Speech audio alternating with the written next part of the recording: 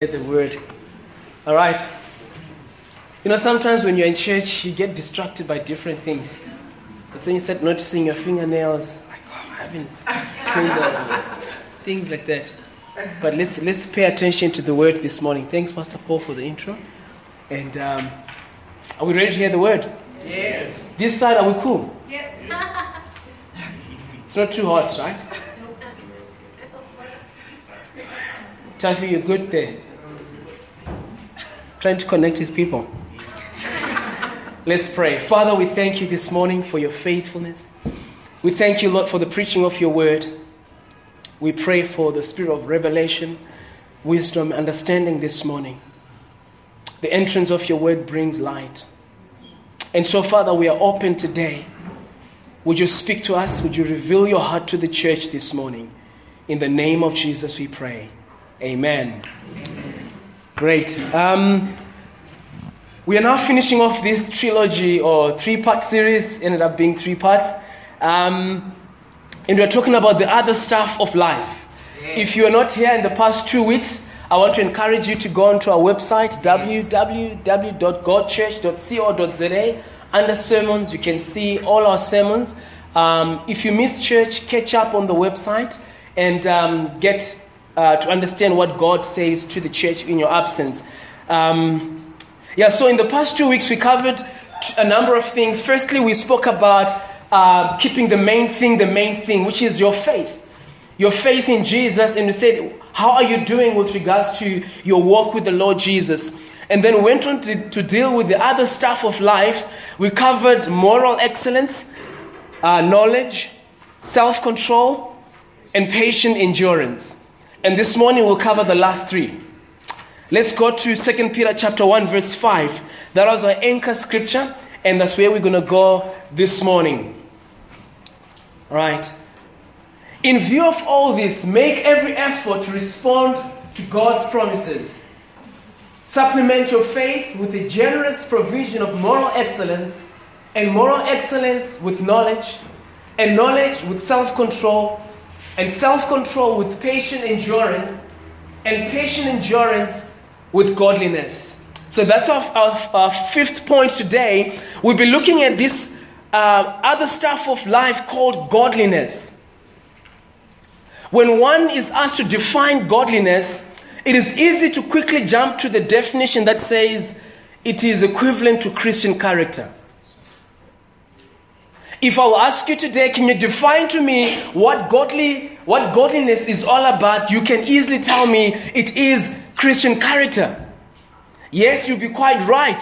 Godliness is certainly including Christian character, but there is more to it than that. There's another even more fundamental dimension of godliness than just godly character. Now, I'd like to define a godly life as one that is entirely dedicated to God. In other words, it is a life that is unwavering, devoted to God. It is a life that is fully given to God. So before we even talk about Christian character, the starting point is your devotion to God. Praise the Lord. Now, how can I explain this? I want to take you to the beginning, to Genesis chapter 5, verse 21. There is a story of a man by the name of Enoch. If you do not know Enoch, Enoch was a man that was known by certain traits in his life. Genesis 5, verse 21, the Bible says, when Enoch was 65 years old, he became a father of Methuselah. At 65, I don't think any one of us here is 65. But he became a father of a man by the name of Methuselah. After the birth of Methuselah, Enoch lived in close fellowship with God. Other versions say he walked with God for another 300 years. And he had other sons and daughters. Enoch lived 365 years walking in close fellowship with God. Then one day he disappeared because God took him. You see, Moses is the one who wrote the book of Genesis, and he describes Enoch twice as saying he fellowshiped with God. He said here Enoch had close fellowship with God. Other version says Enoch walked with God. Later on in the New Testament, in the Hall of Faith, this Enoch is described as one who pleased God. Hebrews chapter 11 verse 5. It was by faith that Enoch was taken up to heaven without dying. He disappeared because God took him. For before he was taken up, he was known as a person who pleased God. Now there are two elements that coming out of these two scriptures. The one says Enoch had a close fellowship with God. You see, when you are in close fellowship with somebody, it means you're in close communion with that individual. It means that there's nothing that you do without consulting that person. It means that you enjoy their presence. It means that you phone them 3 times during the day when you're at work saying, I miss you. I can't wait to get home and be with you. This is how Enoch walked with God. And I would like to describe a godly life as one where one is fellowshipping with God, and 2, you are well pleasing before God. This morning I want to ask you a question. How closely are you walking with God? Enoch was described as a man who walked with God to such an extent that God said, I can't afford to continue seeing you far away on earth. I want you to come close to where I am. And God took him from earth. It meant this relationship was so deep that God says, this man is not going to see decay. Because of the relationship I have with Enoch, I'm going to translate him into a place where I have with him 24/7. That is how Enoch walked with God. You know what we do sometimes? We spend time with God right in the morning, in our closets, behind closed doors, and then we go to work, we leave him in the closet.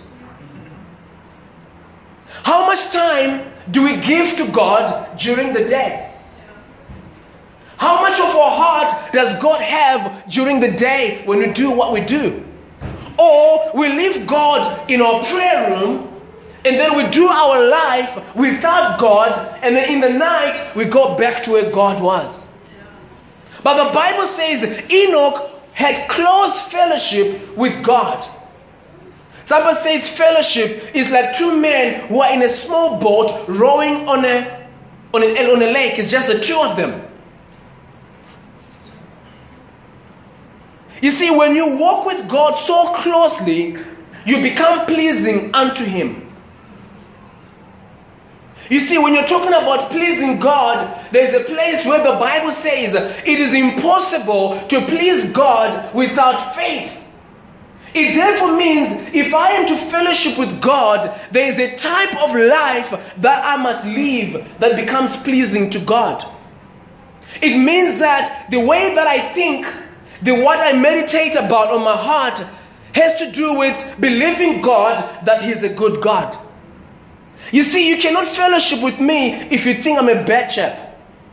If you think that I don't have good intentions for you, you'll not enjoy my presence. Yeah. If you think that this man doesn't meet up to what we think him of, you'll not enjoy my presence. If you see me as a man who doesn't keep his own word, you will not enjoy my company. Yeah. So when you're talking about fellowshipping with God, it's looking at God and having the right view of God. You see, when you have the right view of God, it doesn't matter what happens to you, you quickly jump to God. You see, our perception of God determines of how much we expose God to our situations.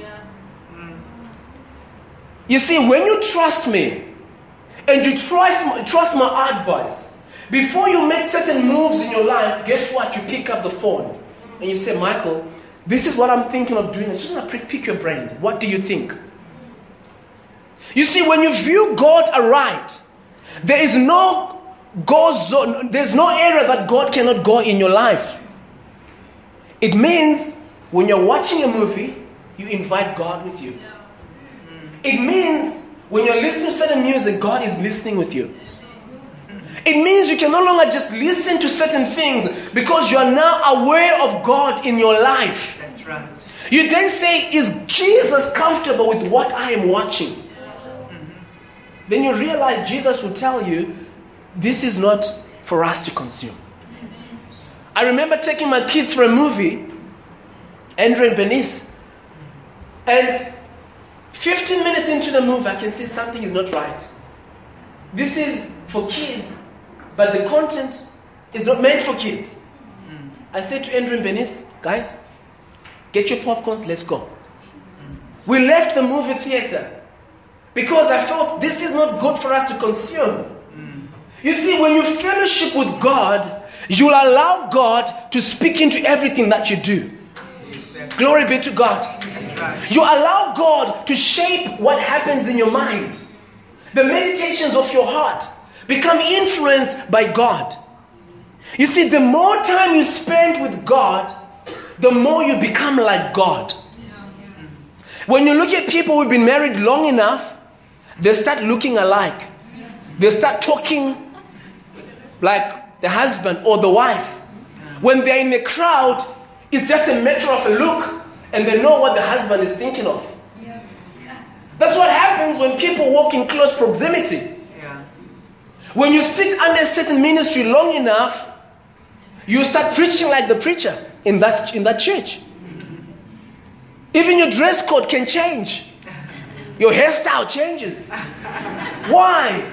You are being exposed to this for a long time. You see, sometimes the things that we see outside is a reflection of the fellowship that we're involved in. Hallelujah. It is a reflection of the fellowship that we're involved in. So when you're speaking of godliness, I'm talking about a life that is wholly given to God. So whatever you do it in the light of God. It becomes an audience of one. Somebody might not applaud you for what you're doing, but you're saying, I don't really mind if you don't applaud me. My Father is applauding me for what I'm doing right now. Glory be to God. So you're more concerned about God's opinion than public opinion. Come on now. You see, we get so caught up in public relations to a point where we miss out on what God wants us to do. Because we tend to ask questions, what are they saying about me? But let's change that question. What is heaven saying about me? That's right. That is what godliness is all about. You see, it's a complete devotion to God. And this complete devotion to God will drive everything that we do. It's a burning desire to be like Jesus. You see, we have people who want to be a cheap version of other people. You want to be a cheap version of somebody else. But you see, if you want to be a godly person, you aspire to reflect the true image of Jesus. You see, the Bible says you are ambassadors of the kingdom of God. An ambassador doesn't stand for his own ideas. An ambassador has been sent by a country to represent the views and the policies of the country. So if you're an ambassador of the kingdom of God, I want to ask you a question. Whose views do you represent in that boardroom?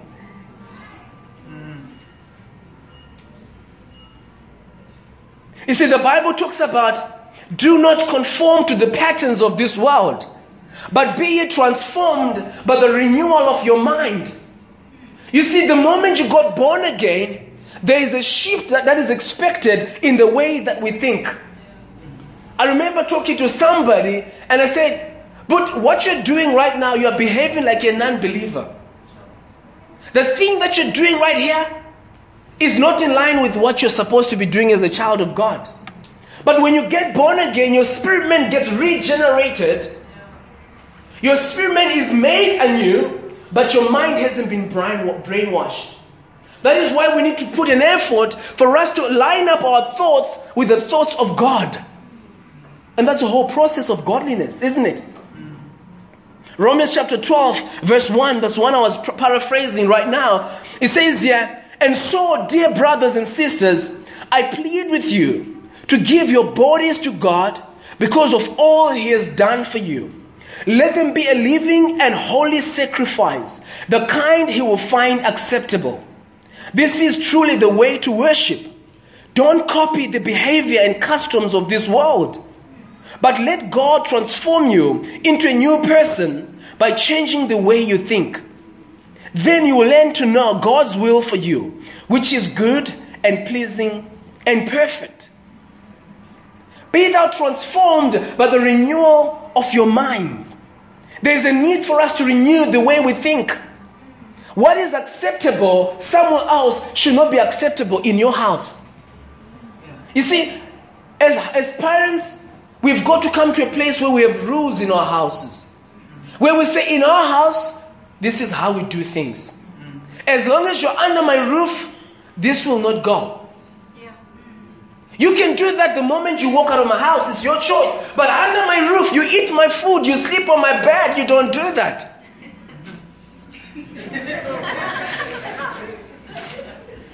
Well, my kids are not yet at that point where I can say such things.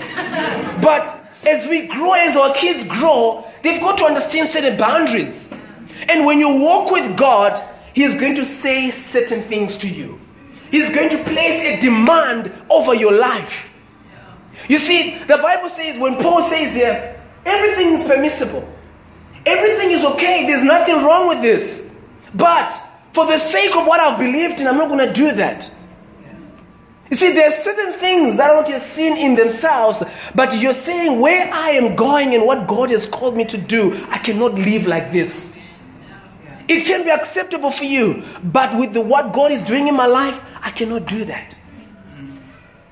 Can you look into your life today and say, the stuff that you're doing, do you really need to do that? Praise the Lord. You see, the whole issue of godliness brings us to a place where Paul would say, it's no longer I that lives, but Christ that lives in me. You see, when you are fully devoted to God, you surrender certain rights to God and say, I allow you to come and live inside of me. Though I'm the one who is living, but I want you to live in me. You see, pursuing godliness will influence, I've said this again, the meditations of our hearts, the words of our mouths, the thoughts that we allow to come into our minds. Philippians chapter 4 verse 8 says here, finally, brothers and sisters, whatever is true, whatever is noble, whatever is right, whatever is pure, whatever is lovely, whatever is admirable, if anything is excellent or praiseworthy, think about such things. What do we spend our minds on? Here is what we should spend our mind on. Is it pure? Is it right? It's not every good thing that is right. There are certain good things that are not right. And we've got to be able to differentiate those things. So that is the whole issue of godliness, that the Apostle Peter is saying you need to add godliness to your faith. My sixth point. Now he says here, supplement your faith with a generous provision of moral excellence, and moral excellence with knowledge, and knowledge with self-control, and self-control with patient endurance, and patient endurance with godliness, and godliness with brotherly affection. Add to your faith this thing called brotherly love, brotherly affection. One would think this is a basic issue. Why should we even talk about brotherly love? Alas, we need to talk about it.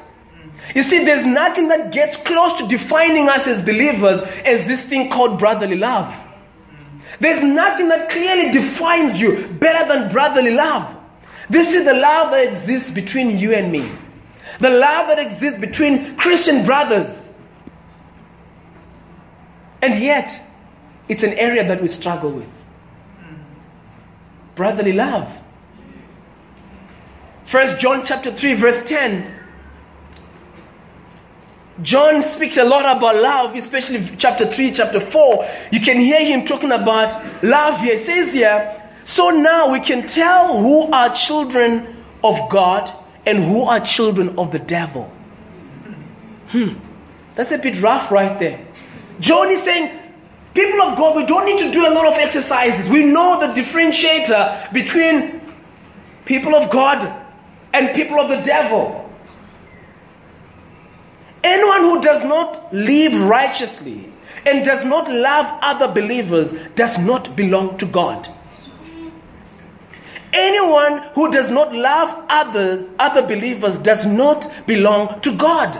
You see, there's nothing as disappointing as a self-acclaimed believer who is devoid of love.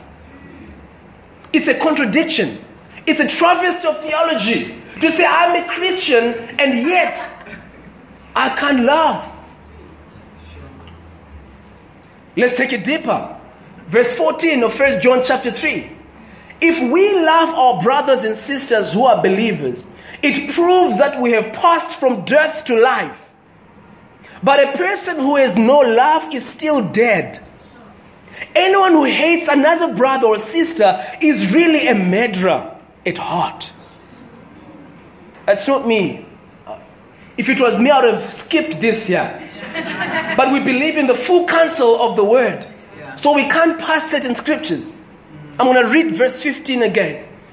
Anyone who hates another brother or sister is really a murderer at heart.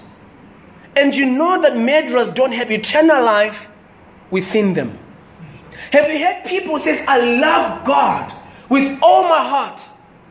I love God. He's my father. But I can't stand Christians. I can't stand believers. Guess what? Your level of brotherly love is a real litmus test of your love for God. It determines the quality of your relationship with God. I'm going to repeat that. Your level of brotherly love is a real litmus test for your love of God.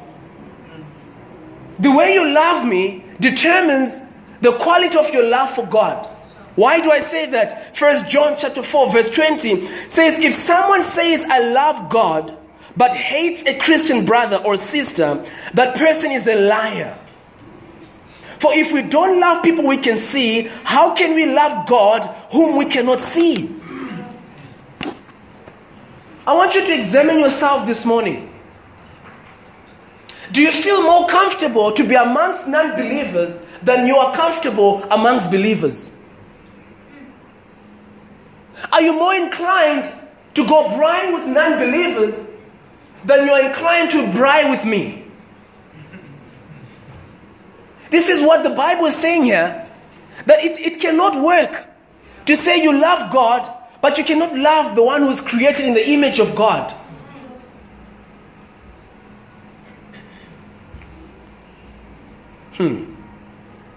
Your love for your brother is a clear indication of your maturity levels in God. Your love for your brother is a clear indication of your maturity levels in God. You see, some of your greatest tests in life will come around this thing called brotherly love. One of your greatest tests will come around this issue called brotherly love, because you're going to be pushed in the corner, and what do? You see, brotherly love gives us victory over issues of race and ethnic differences. It is in church where the white brother and the black brother should sit together and they don't see color as an issue. Why? Because the Bible says when you are in Christ, there's neither Jew nor Greek. There's neither female nor male. For we are all one in Christ. And yet in our churches, we are separated by what cars we drive and which suburb we come from. How many degrees do we have? What title do I have at work? Who is in my network?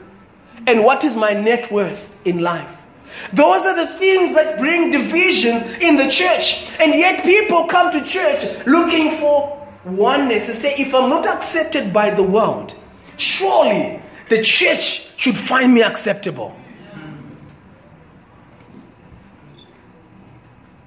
You see, there's something about brotherly love that distinguishes you and me from other people. That is why Jesus says in John chapter 13 verse 34, a new command I give you, love one another.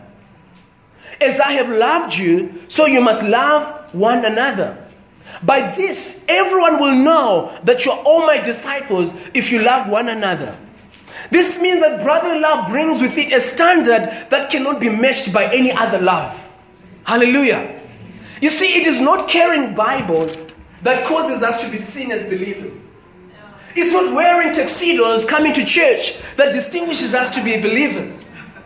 No, it's not the amount of shouting that we do in these four walls.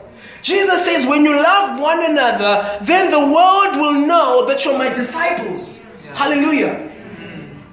It means that this thing that is called brotherly love cannot be found in the world. And that should be the distinguishing issue between me and my friend out there who doesn't know God. So if you're looking for a distinguisher, do not look anywhere else. Look at the issue of brotherly love. And I want to ask you a question as Go Church. Are we comfortable with the levels of our brotherly love today?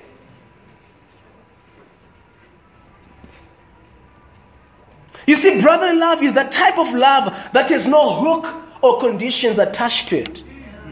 Because the world will tell you, I will love you if you do this. If you do this, if you play to my tune, then I will love you.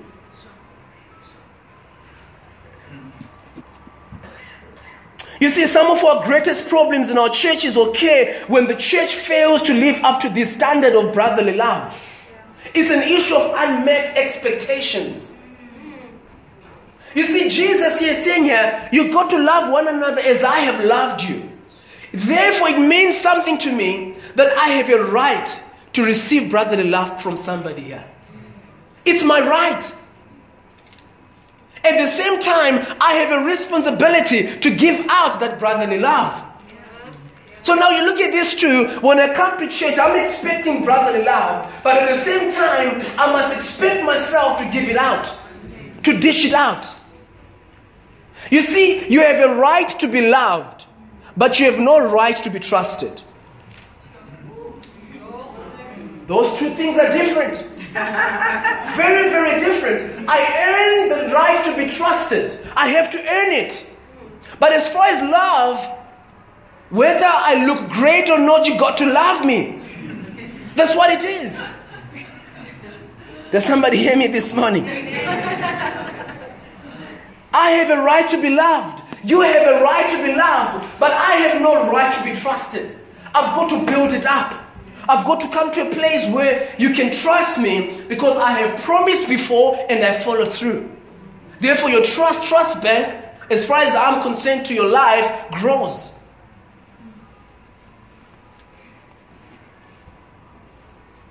Unmet expectations. You see, there are 3 levels of transition when somebody comes to church. The first transition, you come to church, you walk through that door, and you say, that church. That church called Go Church. That church, I like the way they preach. You're just walking through the door, you don't identify with us. The next level is this church. I love this church. I like this church. I like what they do with our kids in Go Church. That's the second level. The third level is my church. You're like, I love my church. Come to my church. You will hear the best of messages. Come to my church. We pray to the living God. You see, there are levels. This morning, I want you to ask yourself, are you at that level saying, that church? Or you're at the level that says, this church? Or you're saying, my church? You see, the moment you say, my church, you walk through that door, you're looking for opportunities to serve. Yes. The moment you're sitting there, you're uncomfortable, like, guys, the temperatures are too high. You go to the ushers. You say, it's my home. I want my friend to be comfortable in my home. Yes. When you come to my house, I don't expect you to stand up, go get water for yourself from the fridge. No. It's my responsibility. It's my home. I want you to come back again, and therefore I'll pour out all my love to you. Yes. You see, when we remain at that place of saying that church, you will sit there and you won't even mind what happens around you.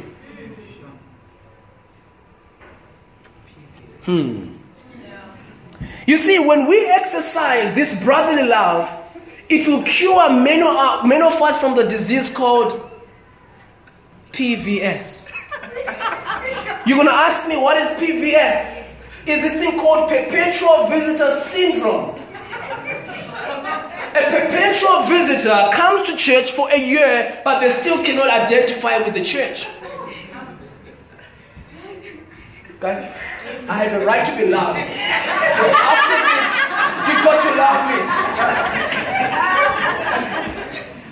This thing called perpetual visitor syndrome. We're coming to church for years, and yet we're still not identifying with the church. May the Lord speak to us this morning. Because we cannot give this brotherly love as long as we see ourselves as cousins in the house. Come on, go there. You see, when Bernice misbehaves, I'll give her a good hiding. But she will not run away from home.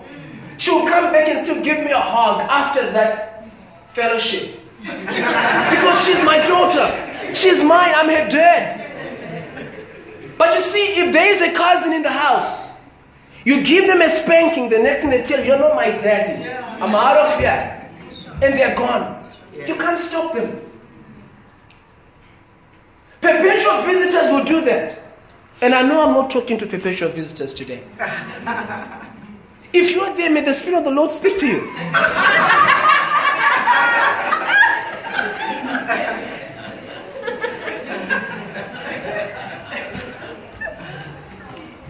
Are we together this morning? Yes. Say hallelujah. Brotherly love. There has to be a difference between the love we give and the love that's given outside there. Now, how does this brotherly love look like? 1 John chapter 3, verse 16. You can see that 1 John chapter 3 is packed with this issue of brotherly love. You can do a study for yourself. He says here, we know what real love is. So there's no question about whether we know this thing or not. We know it. There's a benchmark, there's a standard that Jesus set. Now the Bible says here, because Jesus gave up his life for us. That is what love is. So we also ought to give up our lives for our brothers and sisters. You see, very interesting. 1 John chapter 3 verse 16 talks about we know what love is because Jesus gave up his life for us. Therefore, you got to give up your own life for your own brothers. John 3:16 says, for God so loved the world that he gave his only son. Can't you see a trend right there? 1 John chapter 3 verse 16, John 3 verse 16. Verse 17 now says, if someone has enough money to live well, do we have people here who are living well? Praise the Lord. You might not be able to answer that now, but you know you're living well. Because you have food in your fridge. When temperatures hit 6 degrees in the morning, you have a warm blanket, some electric blankets. You're living well. Now the Bible says here, if someone has enough money to live well and sees a brother or sister in need, but shows no compassion, how can God's love be in that person?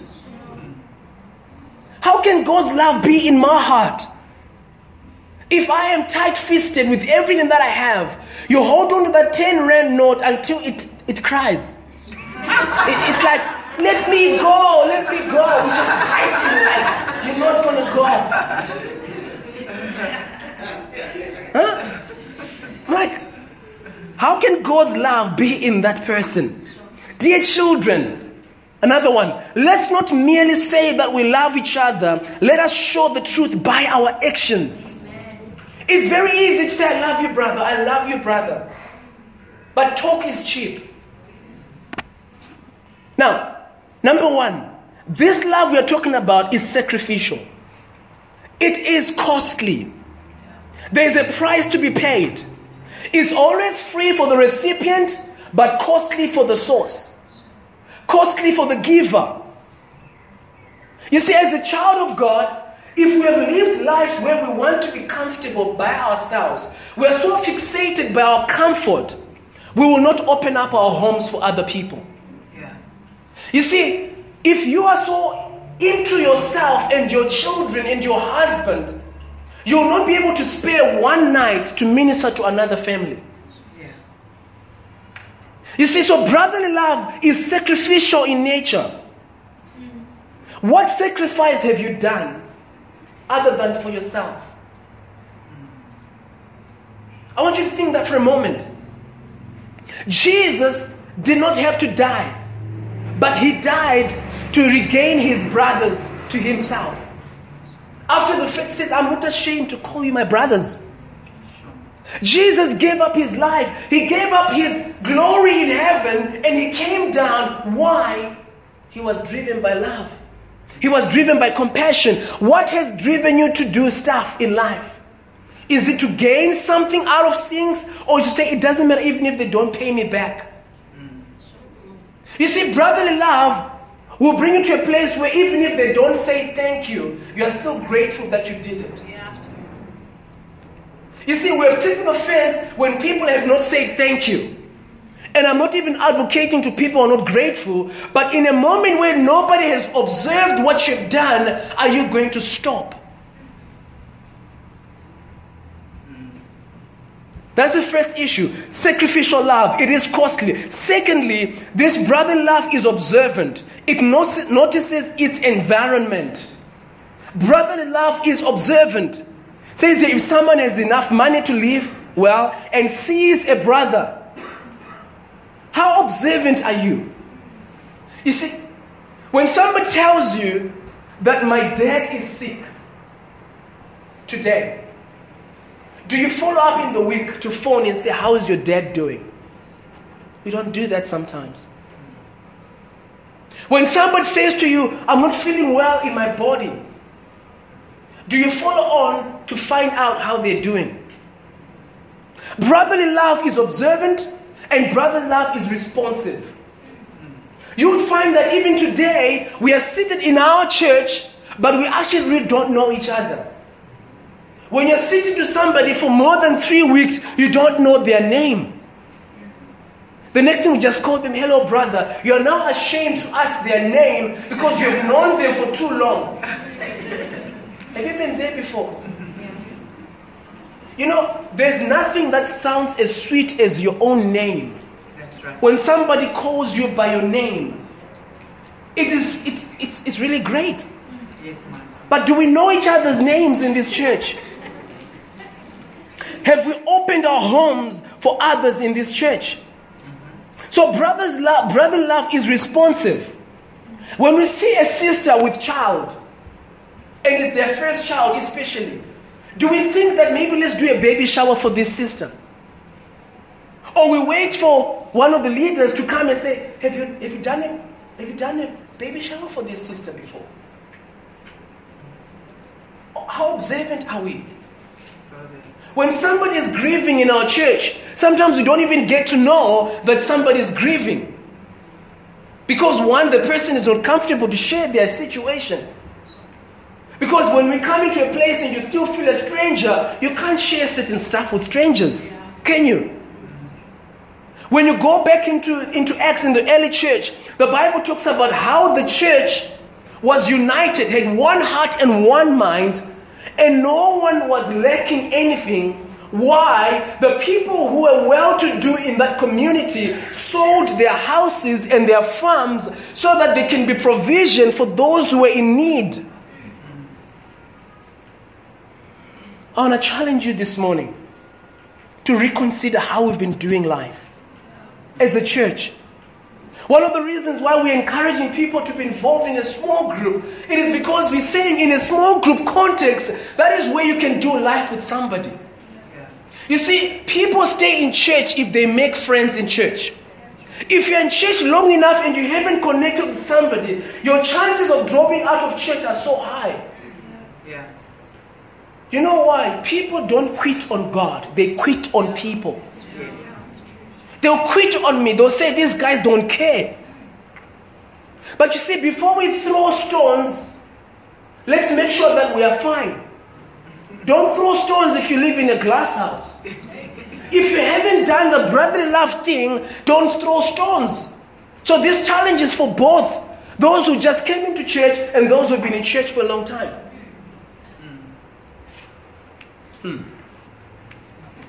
So brotherly love is responsive. Brotherly love is practical in meeting the felt needs of people. You see, it should not be heard amongst us where people feel more comfortable out there to share their issues than they are with us here. Yeah. You see, in the early church, the Bible says believers gathered together, sharing the apostles' doctrine, breaking bread, in prayer, and in fellowship. That is what they were doing in the early church. And the question is, how much of that is taking place in this place? How much of breaking of bread are we doing in this year?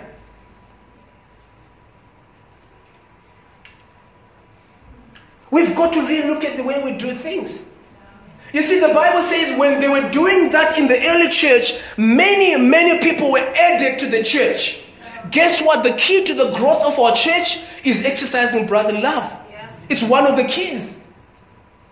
Because when somebody walks through that door and they're a non-believer and they're just showered by people inviting them to their homes, guess what? They cannot refuse that kind of God. But they will refuse a God who, when they came in, nobody paid attention to them. They're there standing by themselves in a corner, waiting that somebody would come and talk to them. But we're in our cliques. That's right. Is your clique permeable? Or is your clique shut out from everyone else? You know what I'm talking about, cliques? After church, we congregate amongst ourselves. Guys who know each other. That's what we do. But when you come to church, it's time to look out and say, is there somebody lonely today that I can love on? Come on. Do you feel my heart this morning? Do you feel the heart of God this morning? Yes. We've got to really look at that. Could that be the reason why we've not been able to join a small group? Because this is the next question. Have we checked up on the small groups in our church? To actually say, I just want to know, are there small groups in this church? We've heard the announcement, but the announcement, the moment it says small group, it goes right over our heads. In a church of 120 people, 130 people, probably a fifth of that attend small groups. Are you a part of that fifth or are you a part of the 4/5? You see, that's the real issue we need to deal with. May the Lord help us to understand this whole issue of brotherly love. So finally, the one I want to share with us today is love for all men. So we've moved on from loving one another as believers, as people who are born again. But there's a place here that the Apostle Peter says, to brotherly affection, add love for everyone. I want you to know that what you do for yourself dies with you, but what you do for others outlives you. What you do for yourself, you're going to die with it, won't even remember it. But what you do for somebody else will always remember your ex. I'm reminded of Dorcas, the woman in the Bible who died. And the widows that she helped cried and said, no, she cannot go. Look at what she did. They brought clothes to Peter and said, look at what this woman did. Can you not do something? And because of that, Dorcas was brought back to life. Will people miss you today if you leave your community? If you leave church today, will you be missed for all good reasons?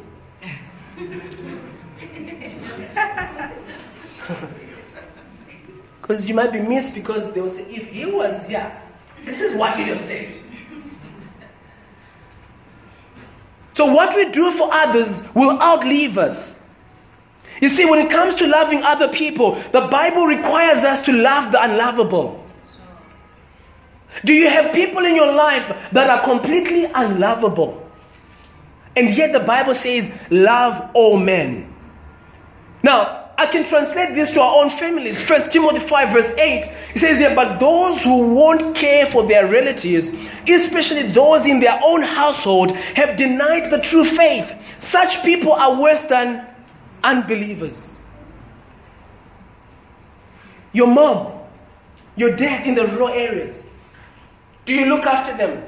Or you spend more money with friends? Or you pay more money to the church than you look after your own mom? The Bible says if you don't look after your own household, you are worse than an infidel. You see, there is a calling of our lives to give the type of love that the world cannot give. It's a type of love that is spiritual because it's in you because of the divine life that you have. Romans 13 verse 8 says, be indebted to no one. Are you in debt today? Do you owe somebody something? The Bible says, do not be in debt except to one another in love. For he who loves his neighbor has fulfilled the law. I'm going to finish up by reading Luke chapter 6 verse 27 around this issue of loving other men. But to you who are willing to listen, and I thank God that we are willing to listen today.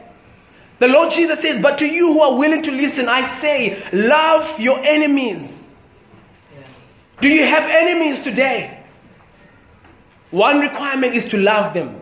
Do good to those who hate you. Bless those who curse you. Pray for those who hurt you. Because when you love and you pray for somebody, it does something to your heart towards them.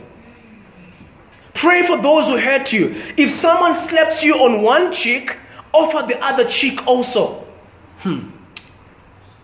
If they hit you on one, give them the other. Figuratively speaking, what this scripture is talking about is being in that place where if people have hurt you, you do not withhold your love from others because of the hurt you have received. You keep on loving on them. If people from certain ethnic background have hurt on you, you will not stop loving those type of people because of what happened to you. You keep on loving them. Give to anyone who asks. And when things are taken away from you, don't try to get them back. Do to others as you would like them to do to you. If you love only those who love you, why should you get credit for it? Even sinners love those who love them. It's easy to love those who love you. And if you do good only to those who do good to you, why should you get credit? Even sinners do that. And if you lend money only to those who can repay you, why should you get credit? Even sinners will lend to other sinners for a full return. Love your enemies, do good to them, lend to them without expecting to be repaid. Then your reward from heaven will be very great. You will truly be acting as children of the Most High God. For he is kind to those who are unthankful and wicked. You must be compassionate just as your Father is compassionate. I think that scripture is self-explanatory here. That we've got to be different from the love given by the world. So basically, as we come to the end of this series, there are 4 things that Peter says why we should add these things to our faith. There are 4 things that we need to understand. The advantage of adding these 7 elements to our walk with God, these 7 elements to our faith in Jesus. He says it here in 2 Peter 1:8.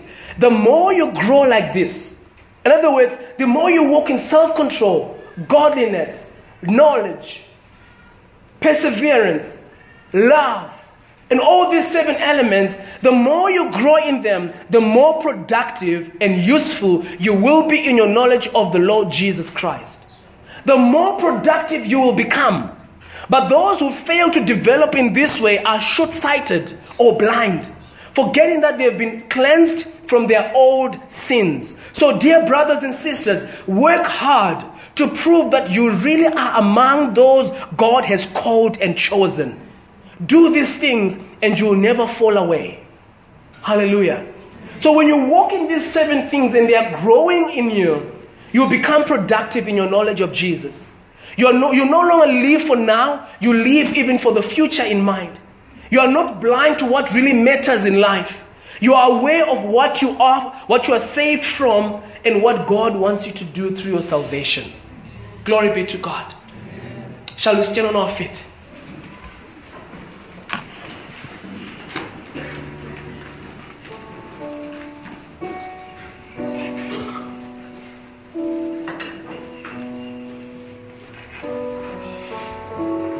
Let's just open our hands to the Lord.